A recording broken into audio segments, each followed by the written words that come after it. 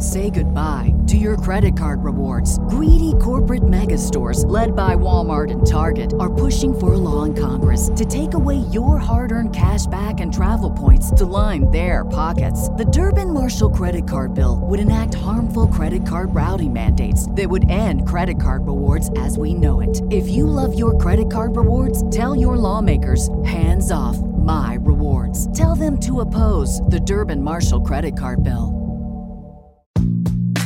2-2 pitch. Swing and a long drive. Deep left. Way back.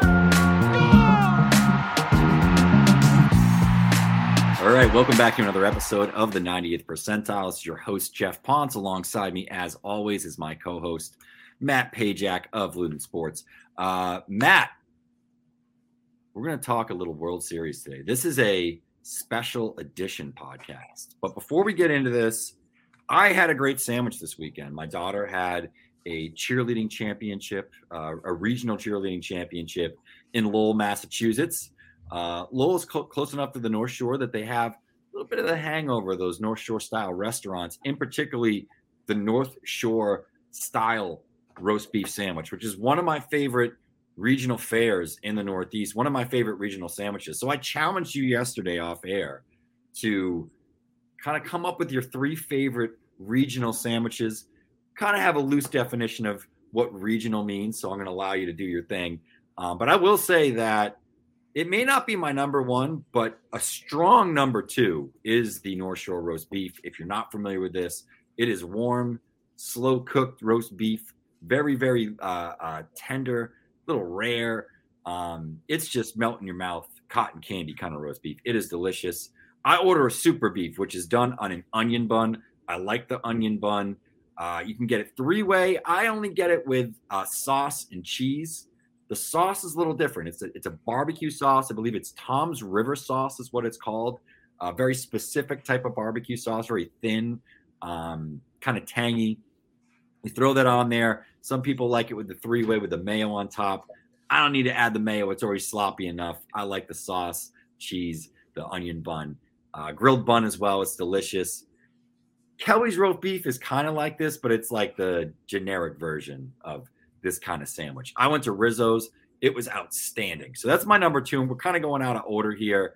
We're going to go to you. I want to hear one of your regional favorite sandwiches. You got three. We're going to go through them, and then we're going to talk a little Diamondbacks. We'll talk a little Rangers. Yeah, Jeff's out here talking about beefs. Beefs, baby.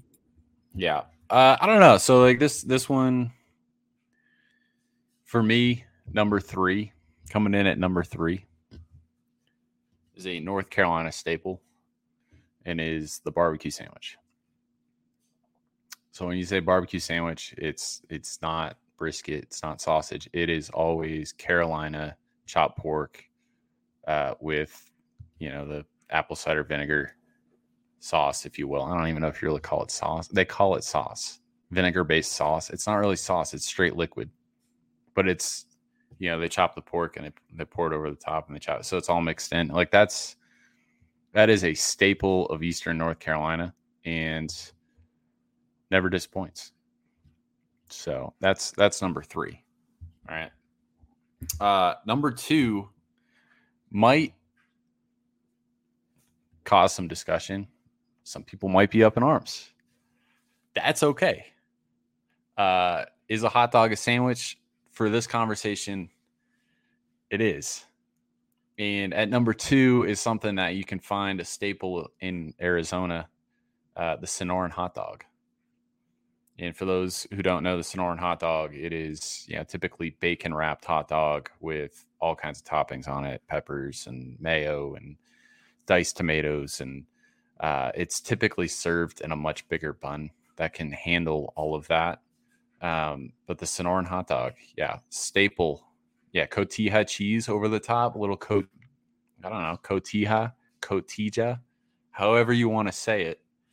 The Sonoran hot dog is a very special brand of hot dog that a lot of people do all over Phoenix. So, next time you see a hot dog stand when you're in Phoenix, go get you some. And it's appropriate. We're talking about the Fall Classic. D-backs are on the Fall Classic. Sonoran hot dog at number two. Number one is the King. And I don't think this is even debatable. The Philly cheesesteak. The Philly cheesesteak comes in at number one. I want to shout out D'Alessandro's. There's another spot that's just outside of Philadelphia that I had once. Eats. No, no one's going to be able to guess it. I'm not talking about this. I'm not talking about what is it, Geno's and Pat's. I'm not talking about Pat's and Geno's. We're not talking about Geno's and Pat's. We're not talking about Geno's and Pat's. I'm talking about like South Street. We're talking real cheesesteaks. Yeah, exactly. Right? Pat's and Geno's is tourist shit. You go Whiz Wit or what? No, I always go with provolone, the real thing. Damn, you got to go Whiz Wit, man. You're going all steak and cheese on the Philly cheesesteak. All right, I'm gonna work backwards. Different type of beef here. I'm not gonna include hot dogs in my rankings because number one would probably be, some Coney Island wieners from Coney Island System in East Providence. That would be my number one. We talked about this yesterday, but I'm not gonna include that in my sandwich rankings. Don't include it, Jeff. Number three, I'm gonna go with a breakfast sandwich here. I'm gonna go with the pork roll, and cheese. Salt, pepper, ketchup on everything. Get this in Jersey. You can get this in New York City. My goodness. Jersey's the go-to, though. If you really want the real pork roll, you got to go with the Jersey. You can get your Taylor ham, your pork roll, whatever it might be. Whatever you want to call it. Huh? Oh, my gosh. What a poll by Jeff. Yeah, that was an upset. Number two, I already mentioned. That is the North Shore roast beef. But my number one sandwich is a Philly staple. I think it's better than the cheesesteak. That's the roast pork sandwich. You got slow cooked roast pork, slowly sliced. You end up putting the broccoli rabe on it. You have sharp provolone, so it's got a little bit more flavor there, and it's like flaked on. And then they dip the bread in like the juice, the odd juice, and they give you that sucker. It's a religious experience. Every single bite is like, you're making your O face as you're wiping your mouth. That is hands down my number one favorite sandwich on earth. I love those things. You can get them all over the place. I think the popular one, or the one that's probably most known, is DeNick's in Terminal Market.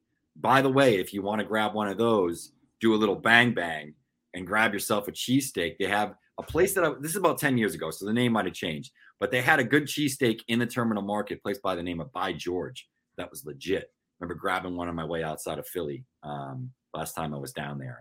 And I doubled up. I got the DeNick's.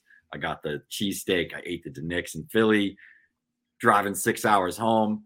I had a little road sandwich, rocking and rolling with that Philly cheesesteak all the way back to New England, bite after bite. Let me just say that you pulling out the pork roll breakfast sandwich, I'm stunned by that. That is such a good pull right there, Jeff. Man, I'm a man who likes his sandwiches, I gotta shout out Paul Gallup, former commissioner of the Cape Cod Baseball League, who introduced me to the pork roll sandwich in his kitchen. He would order the pork roll from his spot in Jersey where he grew up, and he would just fry it up in the pan for me and make me sometimes he put it on the grill with a little bit of cheese. Oh yeah. Did he put the little cuts in it? Did a little cuts in it, so that way it was like almost like a little 3-prong situation. That way when it expands, when you throw it on the grill, it doesn't like bubble up. Because if you don't cut it, it bubbles up. So you got to cut it a couple times. See, I learned all this from my wife's from New Jersey. So first time I went down to visit her family, her brother was like, and her brother eats like especially at that point, ate nothing but like meat and cheese and bread. Like 90% of his meals were sandwiches. And he's like, "You ever had pork roll, brother?" Because he was calling me brother all weekend, like Chris Farley and like Tommy Boy. So he's like, "Oh, we're gonna go get it." So he wakes me up and like we go out and we got this just delicious greasy sandwich on a perfectly made hand rolled Hungarian everything bagel, and it was just knock your socks off. And I try to replicate it here, but I can never quite capture the true essence of a Jersey pork roll sandwich. I had one back in May when I was down there to see Jackson Holiday in Brooklyn. I was staying with my aunt in New Jersey over the bridge, and I was crushing pork rolls, man. I have to. Yeah, and it's kind of funny. We had the conversation yesterday about Cary, North Carolina being a containment area for relocated Yankees. And there was a spot that we used to hit regularly for lunch called the Brunch Box. And they had pork roll on the menu. And everybody that I went to lunch with didn't know what pork roll was, but on occasion I would order it. And it was pretty good. So you knew that there was New Yorkers behind the counter there. Yeah, that's such a good pull. I do want to call out Leo's in Fulcroft, Pennsylvania. Leo's is my steak shop. I order a small cheesesteak there. My notes say it is not small. All right. So Leo's, and then you go across the street and they've got this thing. And speaking of things that are very regional, have you ever been to a dairy drive-through? I don't think so. So I'm sitting there, I'm eating this cheesesteak that's delicious. It's a 70 grade cheesesteak per my Immaculate Eats food guide. All right. So it's Immaculate Eats. It is. See that on your Twitter, by the way. Double plus. It's legit. All right. I'm sitting there. I'm like, this is the best steak I've ever had. All right.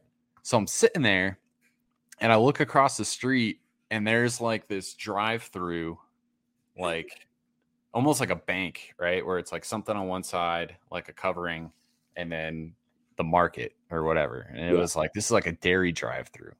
You go through the drive-through and you get like your gallon of milk and whatever else. And like, oh, you need a block of cheese. It's a drive-through for dairy products.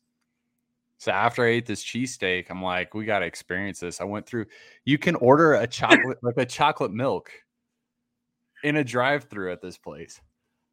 Yeah, it's crazy. So what sort of stuff are you getting off of the drive-through though? Like what's the full menu situation? It's just dairy. Like you get different types of cheeses, like just cheese. Different types of cheeses and milks and ice cream. And I got a milkshake.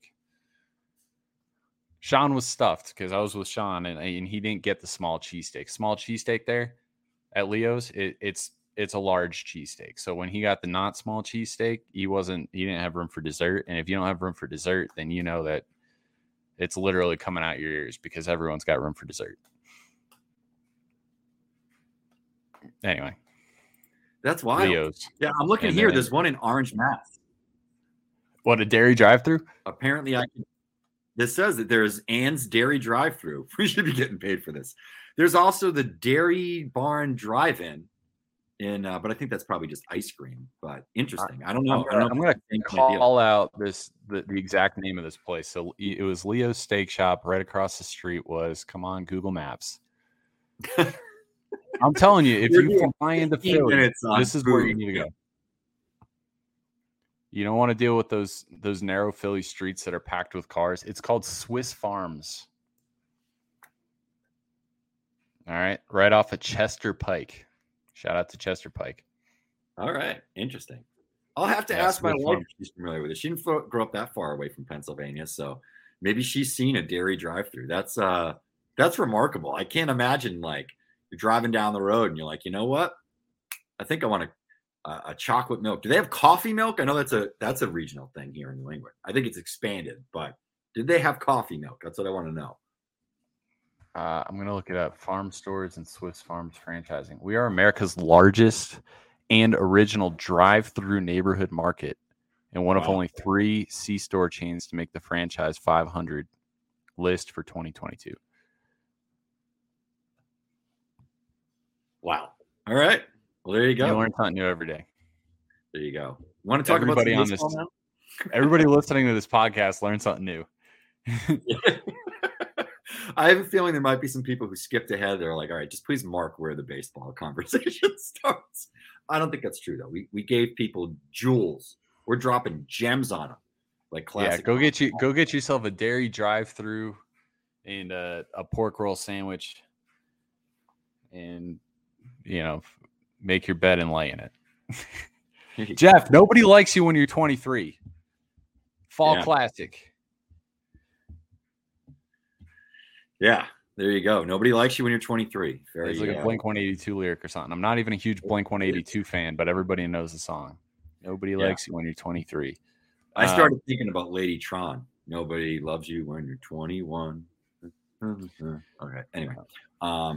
Yeah. Why is everyone disrespecting the Diamondbacks, Jeff? Why? It's because they had a negative run differential and they only won 84 games. That's what I've read on Twitter, at least, over and over and over again. Yeah, well, here we go. Mad Dog Russo said he would retire if the D-backs made the World Series, and I think 99% of the baseball world would be very excited. Bless you, Jeff. He's sneezing on mute right now. I think 99% of the baseball world would be very excited if Mad Dog Russo never spoke a word on live television ever again. It's like listening to Chris Collinsworth. He's the Chris Collinsworth of baseball, and somehow he parlayed himself into an ESPN gig. I would take 4 Chris Collinsworths talking about their shirts before I would take 1 Chris Russo on MLB Network. He is literally proof that if you talk really loud and you talk over people and you're just really loud and obnoxious, that you can make it in America. That's Chris Russo. I could not even tell you one baseball opinion that he has outside of the fact that he didn't think the D-backs were worth going to the World Series. But here we are. D-backs are in the World Series, and there hasn't been a retirement notice yet. So he's trying to figure out how to back out of that one because he's got a lot of money on the table. Twitter, people all over baseball Twitter calling for reseeding in the postseason because there's no way Arizona should be playing in the Fall Classic. Some nerd named Nate Silver with 3.3 million followers, he should probably have 3.2 million less than that, felt the need to share that quote. This is the least compelling World Series matchup in a long time, maybe ever. MLB made a lot of great and overdue changes this season. I agree with that, but it's time to contract the playoffs and give the regular season more meaning. It's time, like it's been years and years and years of thinking about this. This is the first year with an actual expanded playoffs. Nate, watch a baseball game.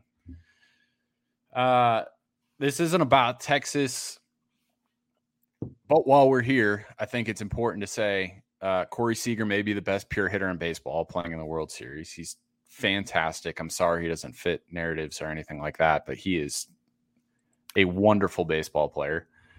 Josh Young was probably Rookie of the Year in the American League before he broke his thumb. 5 Texas Rangers started in the All-Star game this summer, and Adolis Garcia just produced the greatest FU drama you could manufacture. I mean, Jeff, just to break this down, okay? After pimping a home run, he gets smoked by a pitch late in Game 5. Mm-hmm. They lose that game at home. He goes 0 for his next 4 to start Game 6 with 4 strikeouts. He doesn't even sniff the baseball. The entire city of Houston in the stadium and outside the Houston is booing him. And then he rattles off 5 for 6 with 3 home runs to decimate the Astros in Houston. All right. Yeah. What are we talking about that this isn't a compelling matchup? That there's so much excitement tied to the series. And I just think people are salty for some reason that, maybe it's not the Phillies or the Braves or the Dodgers. Okay, sorry, league parity. Yeah. Let's talk about the other side a little bit. Well, the other thing I was going to add in here, too, on the Rangers, and we haven't even brought him up, but Marcus Semien over the last 3 years has been the number 7 player in baseball. Based on WAR, we can go into games played and actual, plate appearances. He's number 1 in games. I think he's obviously number 1 in plate appearances. Guy's hit 100 home runs over his last 3 years. He's got 304 RBIs over his last 3 years. He's got, I think it's 300 plus runs. This guy's producing 338 runs over the last 3 years. He's producing over 100 runs a year, over 100 RBIs. He hits for power. He runs. He's always in the lineup. He's a strong defender at second base. You can play him at third base. You can play him at shortstop if you really need to. He's had strong defensive years at short. This guy is one of the best players in baseball, and we never talk about him in comparison to some of the other guys that are in the conversation. So here, the 6 guys ahead of him are Freddie Freeman, Mookie Betts. Excuse me. Sorry. I have to reset this. Judge, Freeman, Betts, Jose Ramirez, Trey Turner, Francisco Lindor, and then Semien. And Francisco Lindor is percentage points behind or ahead in WAR. It's 16.8 to 16.5. He's one of the 10 best players in all of baseball. And there's been, plenty of this over the last 3 years. So yeah, Jeff, I don't know. It's the Oakland A's effect. Oakland A's effect played in Toronto. Like, people that follow baseball follow 6 teams, apparently. So, like, they never saw Semien play. And then when he signed with Texas, they don't follow Texas either. So they're like, he might as well not exist. It's almost as if, well, and the funny thing is there's like this double narrative with the Rangers regarding, and we can get into this later, but regarding how much they spend, et cetera, et cetera. Let's talk about the Diamondbacks first, though, because that's what we want to talk about first. We want to talk about the D-backs. They've been the most disrespected. So let's transition back into that a little bit. I know you have some points to make.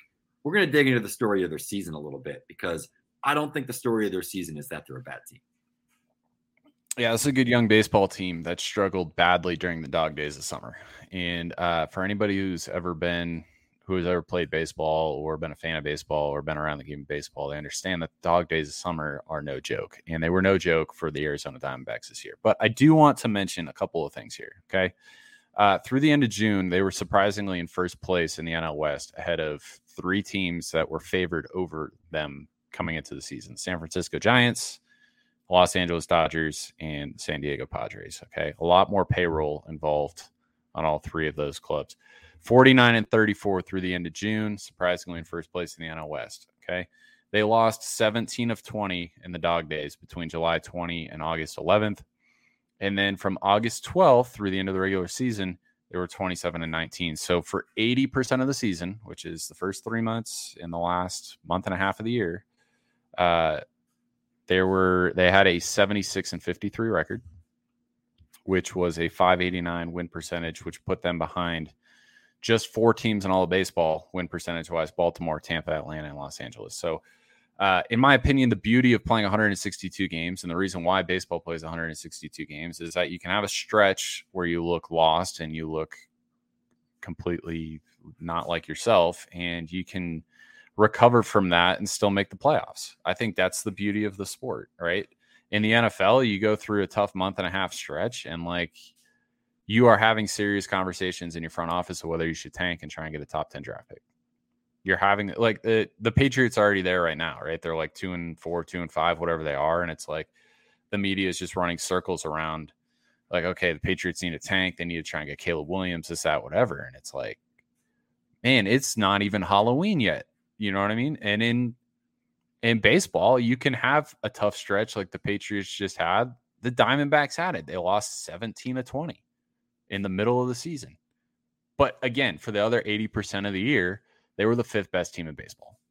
Okay, 80%, not 60%, not 50%, 80% of the season, the beginning part and the end part, everything but the middle, they were the 5th best team in baseball. So they absolutely deserve everything that they've earned up to this point. Now, are they an underdog? Absolutely. I'm not arguing that they're better than, on paper, Trey Turner, Bryce Harper, Kyle Schwarber, or anything like that. But what I'm saying is that they deserve to be here.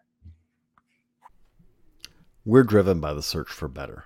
But when it comes to hiring, the best way to search for a candidate isn't to search at all. Don't search, match with Indeed. If you need to hire, you need Indeed. Indeed is your matching and hiring platform with over 350 million global monthly visitors, according to Indeed data, and a matching engine that helps you find quality candidates fast. Ditch the busy work. Use Indeed for scheduling, screening, and messaging so you can connect with candidates faster. And Indeed doesn't just help you hire faster. 93% of employers agree Indeed delivers the highest quality matches compared to other job sites, according to a recent Indeed survey. What I love about using Indeed is how it does a lot of that organizational work for me. I can sort through candidates. I can respond to them. I can schedule interviews all through Indeed. Leveraging over 140 million qualifications and preferences every day, Indeed's matching engine is constantly learning from your preferences. So the more you use Indeed, the better it gets. Join more than 3.5 million businesses, including Baseball America, that use Indeed to hire great talent fast. And listeners of this show will get a $75 sponsored job credit to get your jobs more visibility at Indeed.com/BaseballAmerica. Just go to Indeed.com/BaseballAmerica right now and support our show by saying that you heard about Indeed on this podcast. That's Indeed.com/BaseballAmerica. Terms and conditions apply. Need to hire? You need Indeed. Everybody in your crew identifies as either Big Mac Burger, McNuggets, or McCrispy Sandwich. But you're the Filet-O-Fish Sandwich all day. That crispy fish, that savory tartar sauce, that melty cheese, that pillowy bun. Yeah, you get it. Every time. And if you love the Filet-O-Fish, right now you can catch 2 of the classics you love for just $6. Limited time only. Price and participation may vary. Cannot be combined with any other offer. Single item at regular price. Ba-da-ba-ba-ba. Did you pull out the numbers in terms of their record over that 20-game stretch where they were down as well, where they lost 17? Because that was what were the dates on that again? Because I wanted to pull up Corbin Carroll's numbers as well because he struggles over that period. Was it like it's July 20th to August 11th? There you go. Because that was a period in time where, if I'm not mistaken, Carroll was injured. It was when he swung and it looked as if he had re-aggravated the shoulder. Perhaps he did, and that was his down point in the period of the season. I mean, he had 83 plate appearances over that stretch, hit 217, 321, 406. We obviously know that's way down from what the type of production that Carroll had been providing prior to that. So, and then after. So, it's just a matter of their best player, and I think kind of the engine of that team. Not to take anything away from the rest of their roster, and we'll talk about that. But, when he's not able to necessarily drive the bus the way that he typically is, the team struggled. And I also think that was a period in time where they were figuring out what they needed to replace, what reinforcements they needed. They went out and they added Paul Sewald over that period in time. They added some veterans like Tommy Pham, et cetera. And, I think that's helped to reinforce this team. And voila, 2 weeks out of that stretch coming out of, or I guess 11 days coming out of the trade deadline, they snap into it. And they ripped off a 27-19 stretch to finish the season heading into the playoffs. So I think it goes to show you that they just had a really bad stretch in late July into early August and sort of righted the ship, did the things that they needed to. The front office did, the team did, and they're here. And it's a fun team to watch. I don't know how you could have watched that series and not thought that they were every bit the equal of the other teams that you had seen in the playoffs. And I think that sometimes we forget that, over that 162 games and you accumulate all these wins, depending on when you catch a certain team, what pitchers you catch, you catch the guys when they're down, whatever, it can really shape. And, a 17-game split between one team and another team can maybe be more magnified in the regular season than it actually is in terms of talent, quality in the field, and head-to-head matchups. And let's not forget that the playoffs, you're playing good teams. There's something a little bit different about beating good teams versus beating up on the Tigers and the Royals and etc. Yeah, and I do think that, again, going back to the disrespect, they just went into Philadelphia, which has been the toughest playoff environment for the entire postseason, and won 2 games with their backs against the wall. I mean, I don't know. I want to talk a little bit more about Corbin Carroll. You brought him up. You talked about how the team kind of he's a little bit of the heartbeat of the team. And he's a winning player, right? So not only is he excellent at what he does on a baseball field, but I think winning players inspire that confidence in others around them. So I think whether that explains the dip in the middle of the summer or not could be a factor, whatever it might be. But I don't understand why all of a sudden no one's excited about Corbin Carroll. This is a guy that for the first half of the season, people were anointing. They were comparing him to Mike Trout. They were, he still is the most talked about name in the card collecting hobby right now. Everyone wants Corbin Carroll. He's the most desired rookie in years for collectors, right? He was 3 for 4 with 2 RBIs, 2 stolen bases in Game 7 in Philly.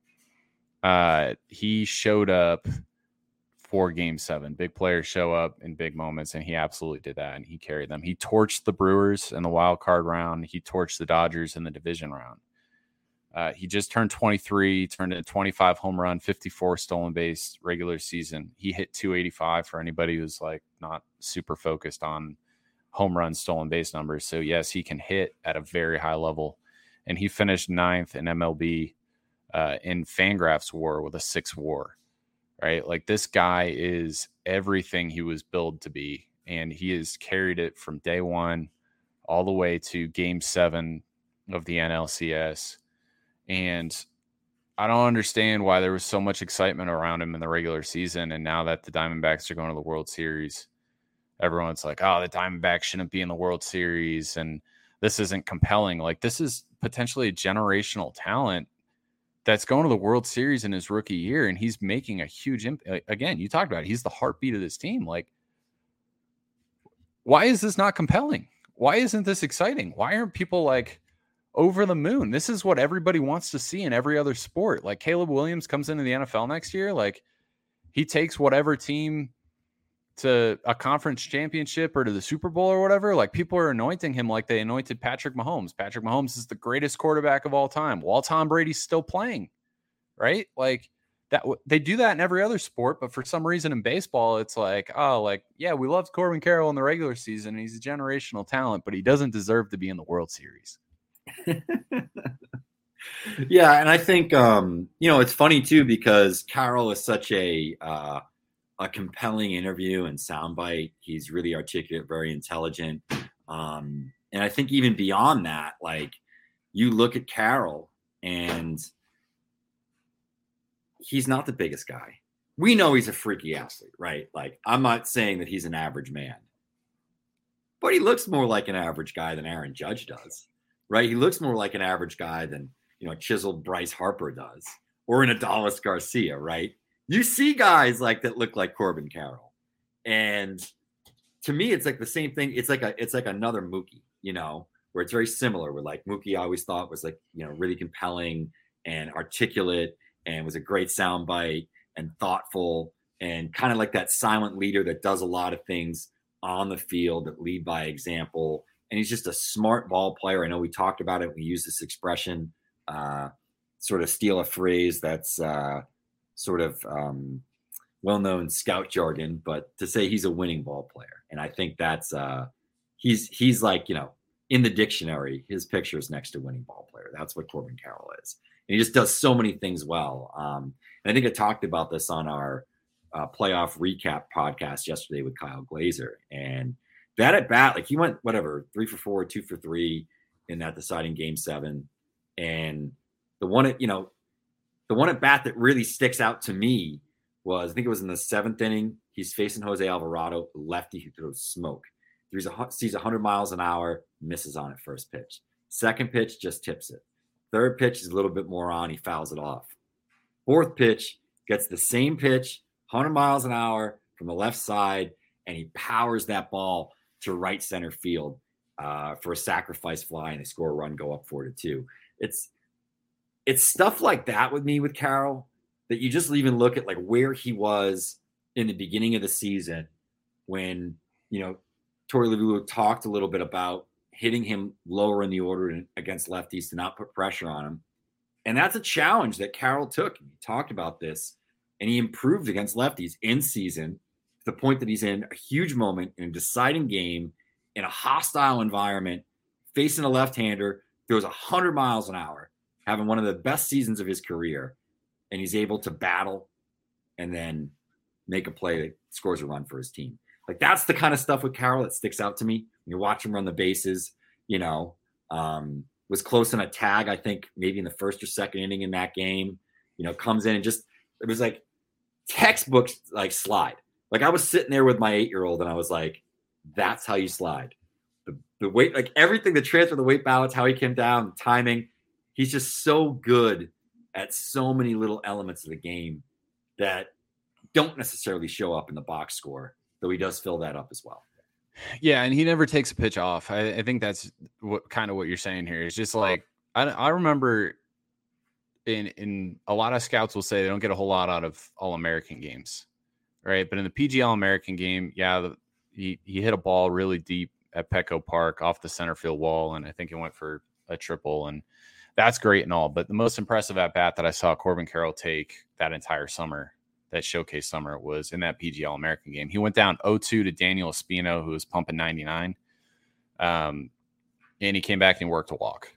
Fought some pitches off, Espino started, trying to get cute around the zone, and ultimately, like 6-7 pitches later, like he's standing on first base with a walk, and I'm sitting there, I'm like, this dude went down 0-2 to Daniel Espino, and he didn't take a pitch off. He didn't just like throw the at bat in, and I think at that point he had already tripled off the center field wall, and I'm just sitting here, I'm like, man, that was a big league at bat right there,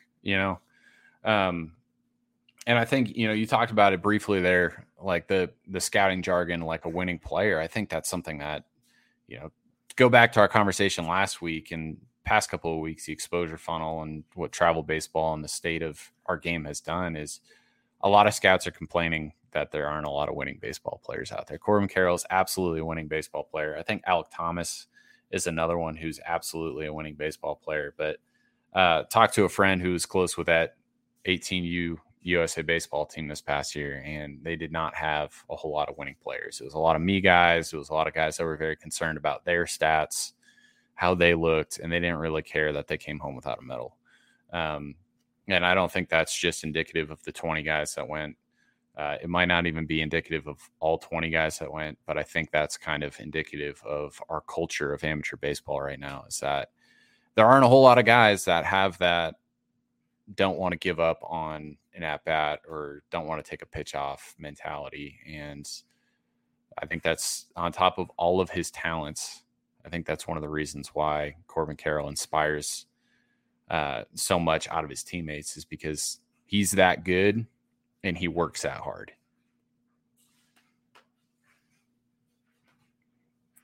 It's hard to disagree with that, man. And, I know you've had firsthand experience to be around the man. So, yeah, absolutely, 100%. Let's dive in a little bit more on this team, though. No one likes you when you're 23, Jeff. Huh? No one likes you when you're 23. Well, Gabriel Moreno is 23 years old. Yeah. And Moreno was a guy that, I covered here in New England when he was with New Hampshire and then with Buffalo. I cover the Toronto system year round. I cover it for the handbook, cover it in season. It's one of my favorite systems to cover. I like to say that it's one of my favorites simply because I get to represent an entire country, Matt, and there's no other system that gets to do that. So I take great value in that. And my youngest son is actually a huge Blue Jays fan. So I follow him a lot. I didn't love this trade when it happened. I understood why. They had Danny Jansen. They have Alejandro Kirk, who's one of the, actually, this is funny to say, one of the best receiving and blocking catchers in the game is Alejandro Kirk. And Danny Jansen, no slouch behind the plate either. Both of them obviously strong offensive performers. So they had three catchers. I get why they traded Gabriel Moreno. They packaged Lourdes Gurriel as well. They went and they get Dalton Varsho to go out and play center field. In the end, he plays a lot of left field, has a below average offensive season, and Gabriel Moreno has steadily ticked up throughout the year, gotten better and better and better, gotten stronger at the plate. Lourdes Gurriel Jr. has been one of the best secondary players on this team, I'll say. And you might even say he's one of the top 3 or 4 guys. Just in terms of watching these series throughout the playoffs, I feel like Lourdes is always coming up and doing big things in big moments as on base and guys, to drive in, etc. He's a really good player, and I think maybe one of the more underrated outfielders in baseball. It's not a super sexy profile, not an up the middle kind of guy.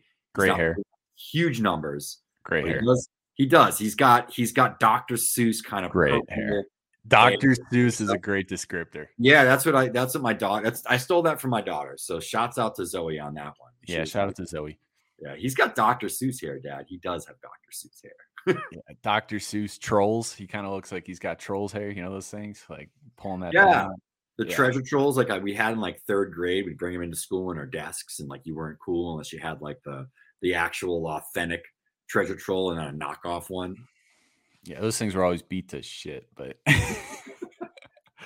they were well loved and well played with. Yeah, Gabe Moreno, he's been fantastic behind the plate.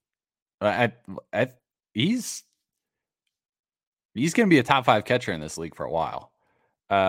He's hitting 280 with 3 home runs this postseason. So the bat is very much there, and he's doing it despite no one really knows how his head's feeling, but he's been whacked in the head a number of times. Wild card round, Bryce Terang on the follow through backswing. He went to the concussion protocol. They didn't take him off the roster. He missed a game, I think. Maybe he might have missed whatever it was.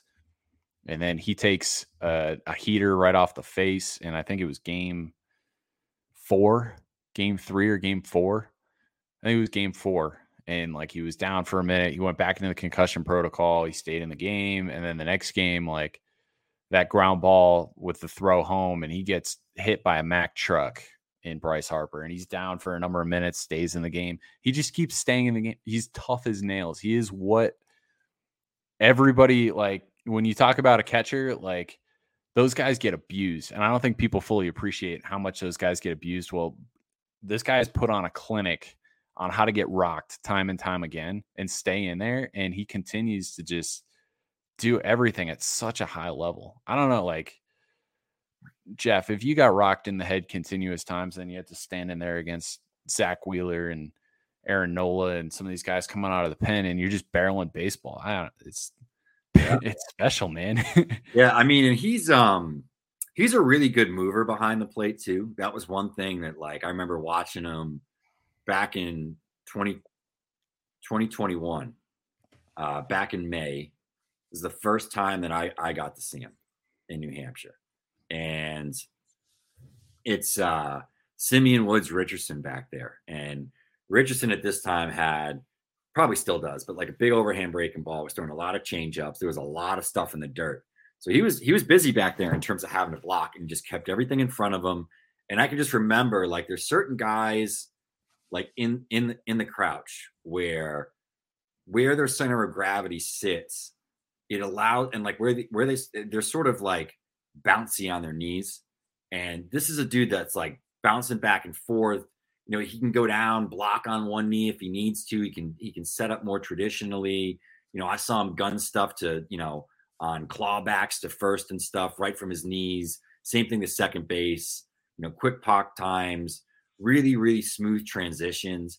I thought he was one of the best defensive catchers that I ever watched. And wow. I can remember there was some pushback on that a little bit. I think we're seeing it now. I think if you see how a guy, like one of the first things that I ever learned from an old school scout when I was asking, you know, years and years ago about learning about scouting catcher defense, because I don't think it's easy for people, especially people who didn't play catcher like myself. And his big thing was comfort in the crouch. Like, how comfortable is he back there? And it sounds generic, but I think when you watch it, you see it. Because I can remember watching Alex Jackson and how uncomfortable Alex Jackson was at times in the crouch, right? Getting up, moving around. Where like Moreno, man, it looked like he could have run to first base in the crouch. Like, he was just so comfortable in it, how he moved out back there. He's always had plus bat to ball skills, really good approach. You know, the power, his approach and his contact was almost, you know, at the expense of his raw power, because there is plus juice in there. You would see it. In 2021, prior to getting hurt, he had a hand injury, I believe. He was starting to tap into the power a little bit more. And I think coming back from the hand injury, kind of ticked back a little bit, was trying to get up to the big leagues, which he eventually did. And I think was just, you know, playing a little bit more of a contact style game. But he's a great player. He's a great all-around player. And, you know, I think he's a guy that if we look up in, 5-6 years, and he's a guy that's consistently hitting 280 with 18 to 20 home runs and playing a standout defensive catcher behind the plate and multi all-star game appearances, it's not going to shock me. This could be like a Yandy Molina sort of type of catcher here, you know, and we're seeing the early success just like we did with Molina. Maybe not quite as early as Molina, but still impressive. Hey, if you're compelled to watch this World Series, make sure you're watching the Diamondbacks catcher because he's really freaking good. All right. That's the bottom line. Jeff, no one likes you when you're 23. How about Alec Thomas, Gold Glove finalist in center field, and he hit 2 home runs in the NLCS, maybe one of the biggest hits in the NLCS when he hit that home run into the pool. You know, Corbin Carroll, 23. Gabe Moreno, 23. Alec Thomas, 23. And there's another. He just turned 24 on October 22nd during the NLCS. So maybe people will start to show Geraldo Perdomo some love. He has been rock solid defensively at shortstop. He was an all-star this year, and he's got a 366 OBP out on the 9-hole of the lineup, giving good at-bats, making contact, doing more than you could ever ask out of a 9-hole hitter, turning that lineup over in big moments during that NLCS. So, 4 23-ish-year-olds, if you want to include Perdomo in there. And I think, Jeff, if we're being completely honest, that's why people aren't compelled. All right. People really don't like you when you're 23, and this is proof. All right. You started to talk about Lourdes Gurriel a little bit. I want to talk a little bit more about the veteran glue on this team. Evan Longoria, 38 years strong, playing third base. I think he's been phenomenal for that team. Christian Walker, one of the more underappreciated players in baseball, at 32, Gold Glove first baseman who hit 33 home runs this year. Tommy Pham, your boy. You love Tommy Pham. You do love Tom Pham.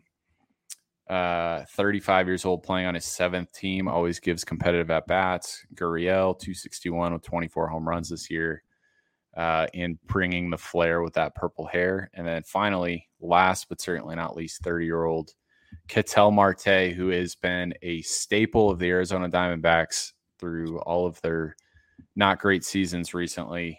He's leading the charge in the postseason. He's got a record 16-game hit streak in the postseason. He's hit safely in every single postseason game he's ever played in. And during those 16 games, he's a 371 hitter with a 1,046 OPS. Marte undoubtedly earned every bit of that NLCS MVP. There's a lot of veteran glue on that Arizona Diamondbacks team. Yeah, and the benefit of Tommy Pham is if there's another big, incident because someone decides to make a Dallas Garcia wear another pitch after a big home run celebration, Tommy Pham will be the first guy out of that dugout, and he will take on the biggest guy. He doesn't care. So just saying, it's a benefit, you need the enforcer. I'm an old hockey player, right? Every championship hockey team has that one guy coming off the bench, ready to start some fights if you need it, Hey man, you look at Ketel Marte too, and that guy he'll throw a punch. They're a scrappy punch. That's it. And like Gabe Moreno will probably run out there to throw a punch, but protect Gabe at all costs. He doesn't need any more hits. Protect Gabe and Corbin. Please. Protect Gabe. Yeah. Could they bring Madison Bumgarner back just as like an enforcer, possibly? Bring him back as the mascot coach. Yeah, you don't have to have him on the 26th, but yeah. So I'm excited for that. Let's talk a little bit about the Rangers, though. I know we touched on it a little bit. I think there's great reasons here. Actually, there's one more point we wanted to bring up on the Diamondbacks. Brent Strom. Pitching legend, one of the greatest pitching coaches in MLB history. Absolutely. I think, this is a guy that definitely, deserves his due as well. As far as somebody that had a big impact on the staff. And, we've seen a pitcher like Brandon Pfaadt, who was overwhelmed earlier in the season, went back to AAA, made some adjustments, and he's slowly built up into the point that he's given them some crucial performances down the stretch here in the playoffs. So credit to Brett Strom, a pitching legend, as you have here on the outline. Yeah, definitely the ace in the hole. And I just remember when they made that hire, I was like, this is really exciting for a lot of those young arms, because I think at the time they hired him, you had Fott, however you say it. I apologize. It's Fott. Ryan Nelson, Dre Jameson, Bryce Jarvis, Slade Ciccone. You had all these arms that they drafted in the past couple of years, and they were getting ready to matriculate to the big leagues. And I was like, he's going to be a huge part of their development. And then also optimizing the guys at the big league level. I think he's very well known for being able to mix old school and analytics and really be able to connect. For people who don't know, he was a huge part of the Houston Astros success, going back to when they started winning a lot of baseball games in the mid 20 teens, if I guess that's what we're going to call that decade.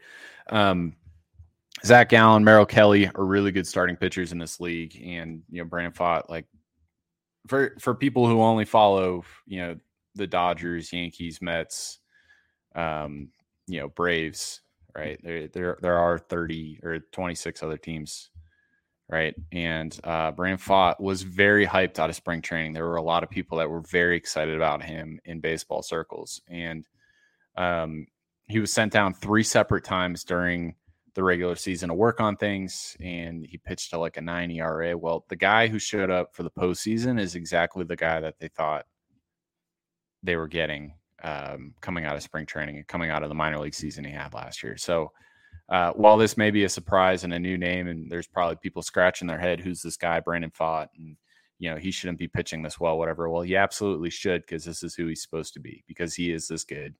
And it's been huge for the Diamondbacks that he showed up to be that third piece for the rotation. So between Gallen, Kelly, and Pfaadt, like, you're talking about 3 legitimate starting pitchers in Major League Baseball. This isn't a fluke.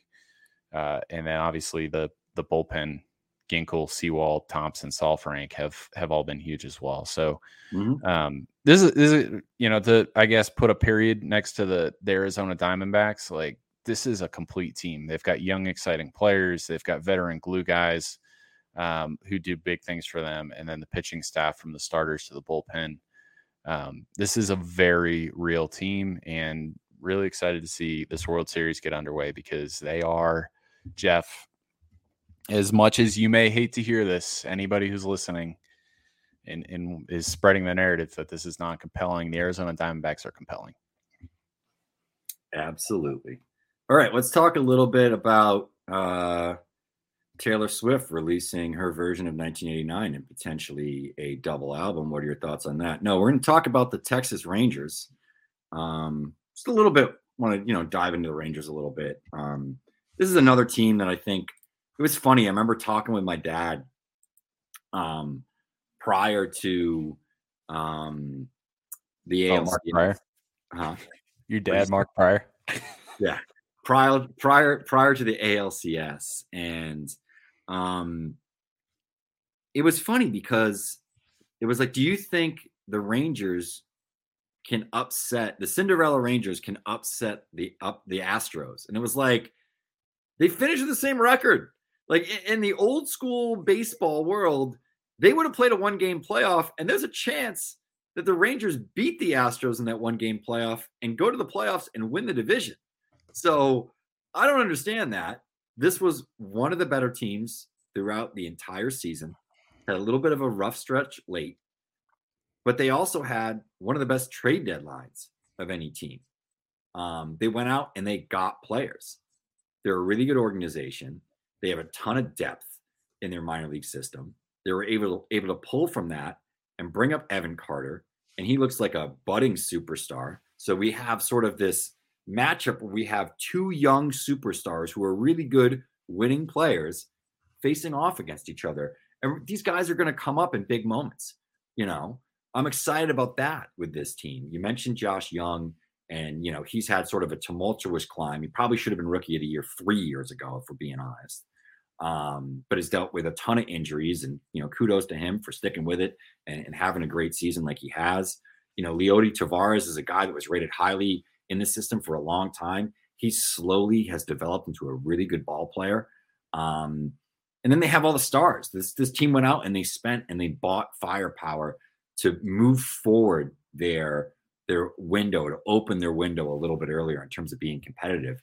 And now they're at a great spot where they have another budding superstar in the minor leagues in Wyatt Langford and other players. And it looks like, if you follow the Rangers system, they've had some pretty big dev wins over the last year or two. Guys that have really, guys that were non-prospects that have boosted themselves into prospect status. Somebody like Imioli, I'm going to butcher his name, Teodo, who Josh wrote about a couple of weeks ago, who switched from a 4-seamer to a 2-seamer, had a ton of velocity but bad shape.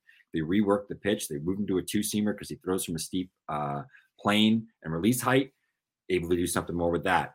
You can look at somebody like Abby Ortiz, who is, a forgotten player. Something happened. He added 5 miles per hour, if you saw my article earlier this week, in average exit velocity. He added 3 miles per hour, 3.5 miles per hour under his 90th percentile exit velocity. So not only did he add exit velocity in general and hit the ball harder, he hit the ball harder on his higher end too, which is hard to do both. And he had a tremendous season. And there's a lot of other dev stories. They're also an organization that's not scared to take a chance.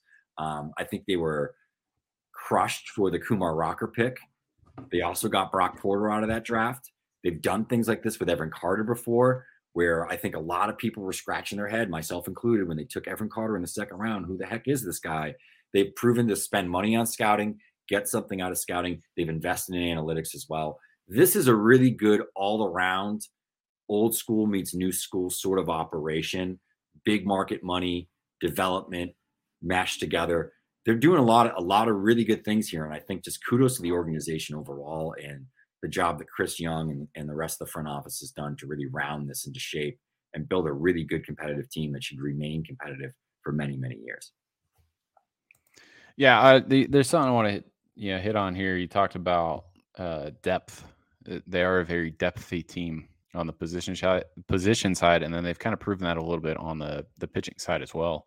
I think if we were having this conversation, like, okay, World Series, Texas Rangers during spring training, and be like, okay, yeah, I could see it. Yeah, and Jacob deGrom is going to start game 1, and John Gray is probably going to start game 2, and there's an outside chance that Jack Leiter might be ready to go to start game 3. I think if that's how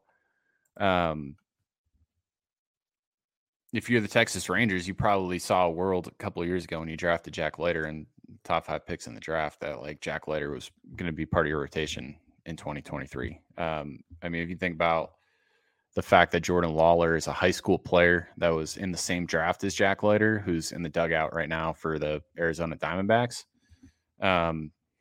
Jack Leiter absolutely could have been part of this rotation in an alternate universe. But you're sitting here, you're talking about Jacob deGrom, who's one of the best right-handed pitchers of all time. John Gray, who was locked down for the first couple months of this season. Both those guys are hurt.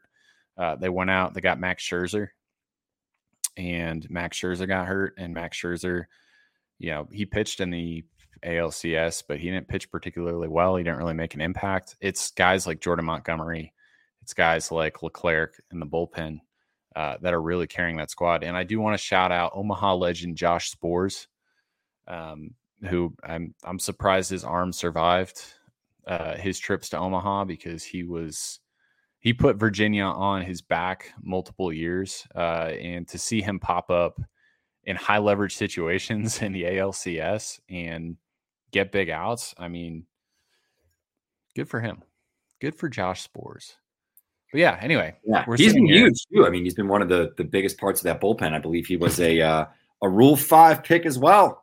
One of my passions on earth is uncovering Rule 5 draft picks before they are drafted. And the Rule 5 season's coming up just in a few weeks.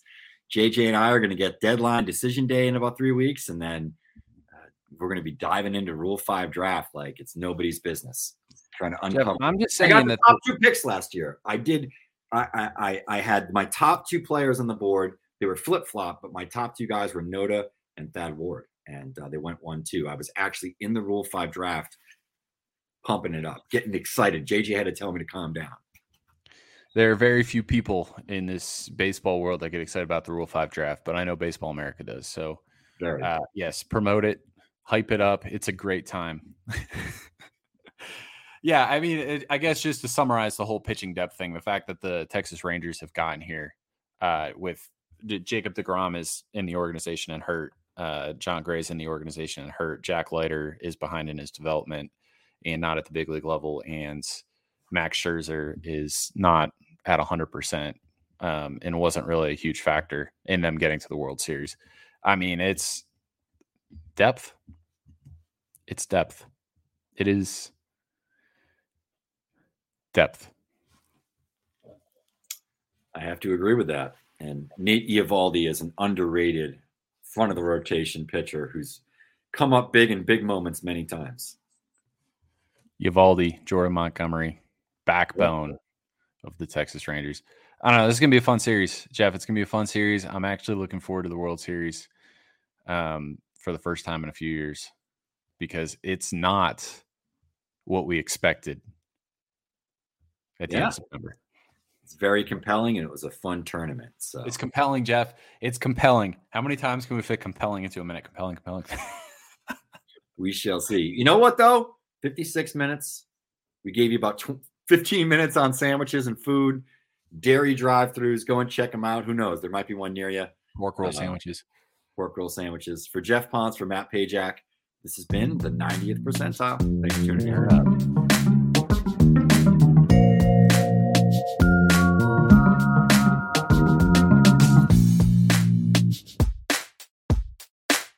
Say goodbye to your credit card rewards. Greedy corporate mega stores, led by Walmart and Target, are pushing for a law in Congress to take away your hard-earned cash back and travel points to line their pockets. The Durbin-Marshall credit card bill would enact harmful credit card routing mandates that would end credit card rewards as we know it. If you love your credit card rewards, tell your lawmakers, hands off my rewards. Tell them to oppose the Durbin-Marshall credit card bill.